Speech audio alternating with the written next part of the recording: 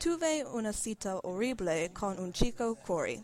Nosotros fuimos a un restaurante en Walpock y nos sentamos al lado de una familia con niñas. Cory habló con una boca mal. Estuve muy embarazosa cuando el padre de los niños preguntó nosotros dejar. Esa cita fue atroz y nunca he sido más vergüenza.